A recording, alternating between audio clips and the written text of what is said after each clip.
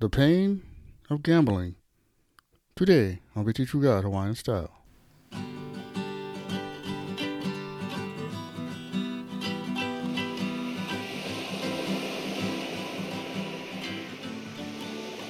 Aloha Monday, everybody. I'm your host, Brother Mel, also known as Ida Guy. I say thanks for listening to the show. Well, today we're talking about gambling. It's a good one. You know, we get plenty casinos and lotteries and other ways for make quick kala, which is money. And I'm not here to tell you today what you should or shouldn't do. That's not what this show is about. I'm going to teach what the Bible says and what happens to those on this path. And from there, you can decide what's best for you. I'm just going to shed some light. You know, what makes gambling bad, right off the bat, is for every winner, there are multiple losers. You know, you take the lottery, and there's a few winners, yeah, but it stays healthy off the millions that lose. You know, the analogy that if you put five guys in a room and they sit around a table and they play cards for hours until the night is no more, at the end of the night, no money has been made by anybody. All it has done is changed hands.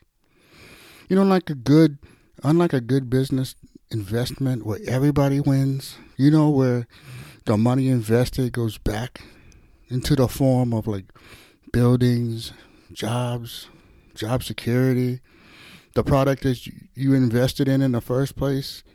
Everybody wins on a good investment. And that is not gambling. What makes gambling so tricky, guys, is its pleasure and profit. Same. That's very dangerous. It's like one trap. And it's easy like that to fall into it. You know, there's a saying, you know, you've heard the saying about gamblers, you know, they can't stop. And you tell a gambler, bro, you can't stop. And he'll say, I bet you I can. Get it? They get caught in that all the time because they can't stop gambling. You know, we read in 1 Timothy 6:10, for the love of money is the root of all evil. Very simply said, loving money is the beginning of all kinds of ways to lose things that matter so much to you, that are very important to you. You know, we all know someone or have heard of someone who struggled with gambling. This bugger is real. I mean, to the point, some have to have intervention. Some have to have people come that love them say, wow, you got to stop. Or, you know, they got to hit rock bottom. And guilt and shame that healers got to come in for them to stop.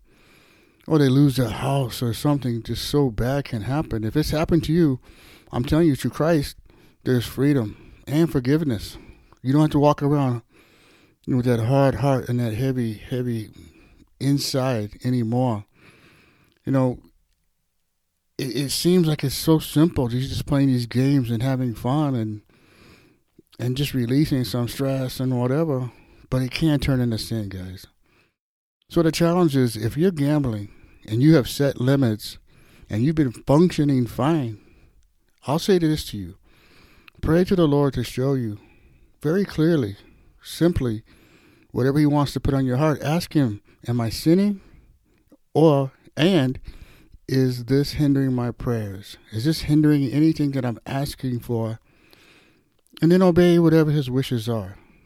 You know, and if for some reason you're hurting and you're listening to this show and you're having a hard time stopping and you know it, well, I tell you this, guys, today is the first day of admitting I can't do this alone.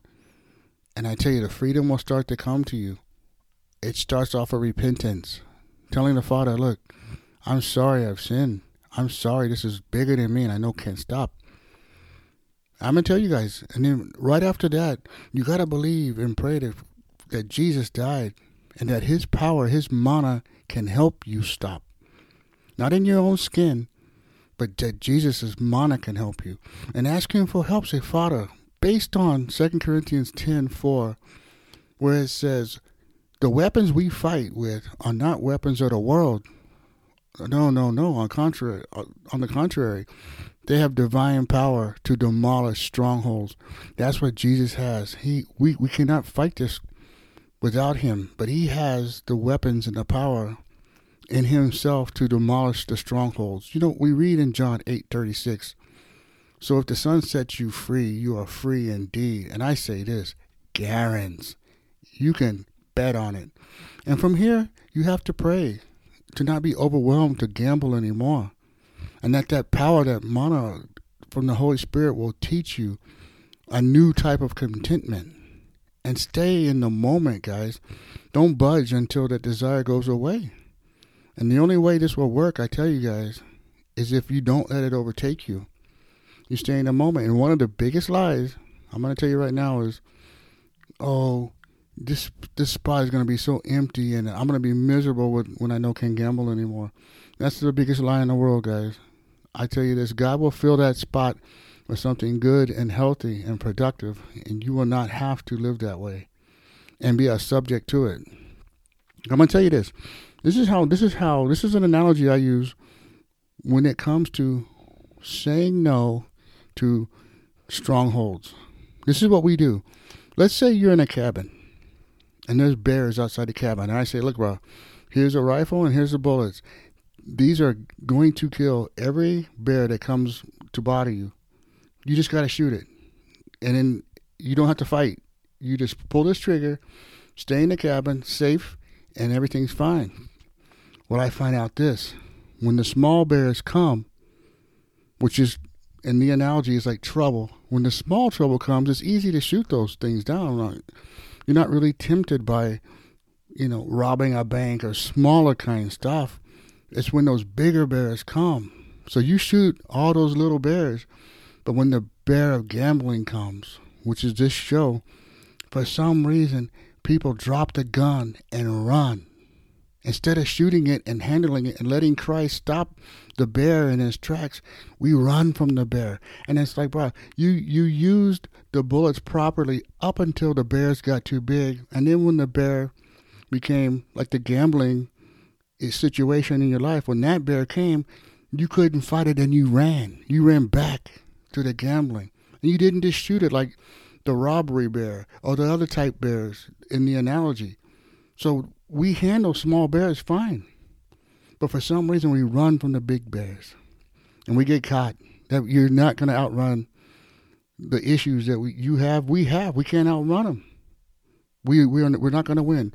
So I tell you guys, that's where Christ comes in. That's where accepting the Lord comes in. And I'm going to say a prayer right now. If you backsliding, bro, it's time for come back home. Or if you never said yes to the Lord, say this prayer with me, and we'll get yourself squared away. And get yourself a new heart and a new life and a new approach towards victories. Just say this with me. Father God, I know that I am a sinner and I need a Savior. I'm sorry for my sin, Lord, when I turn from it now by faith. And I believe Jesus died to save me. And I now place my eternal destiny in his hands. In Jesus' name, amen. Wow, that's it, guys. You wouldn't say that prayer. This is the beginning of a new life. I am so glad for you who endure them. Get a hold of us, Victory True God Hawaiian Style. Let us know, and we will send you out a free Bible, and we'll help you get going.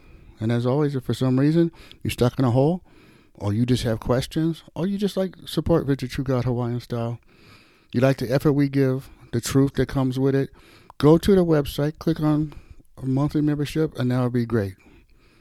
And I always tell a friend about Victory True God Hawaiian Style. Let them know that, this place they come strong with the truth. And that's something we want to support. And as always, I like to say, Malama Pono, everybody. Take care.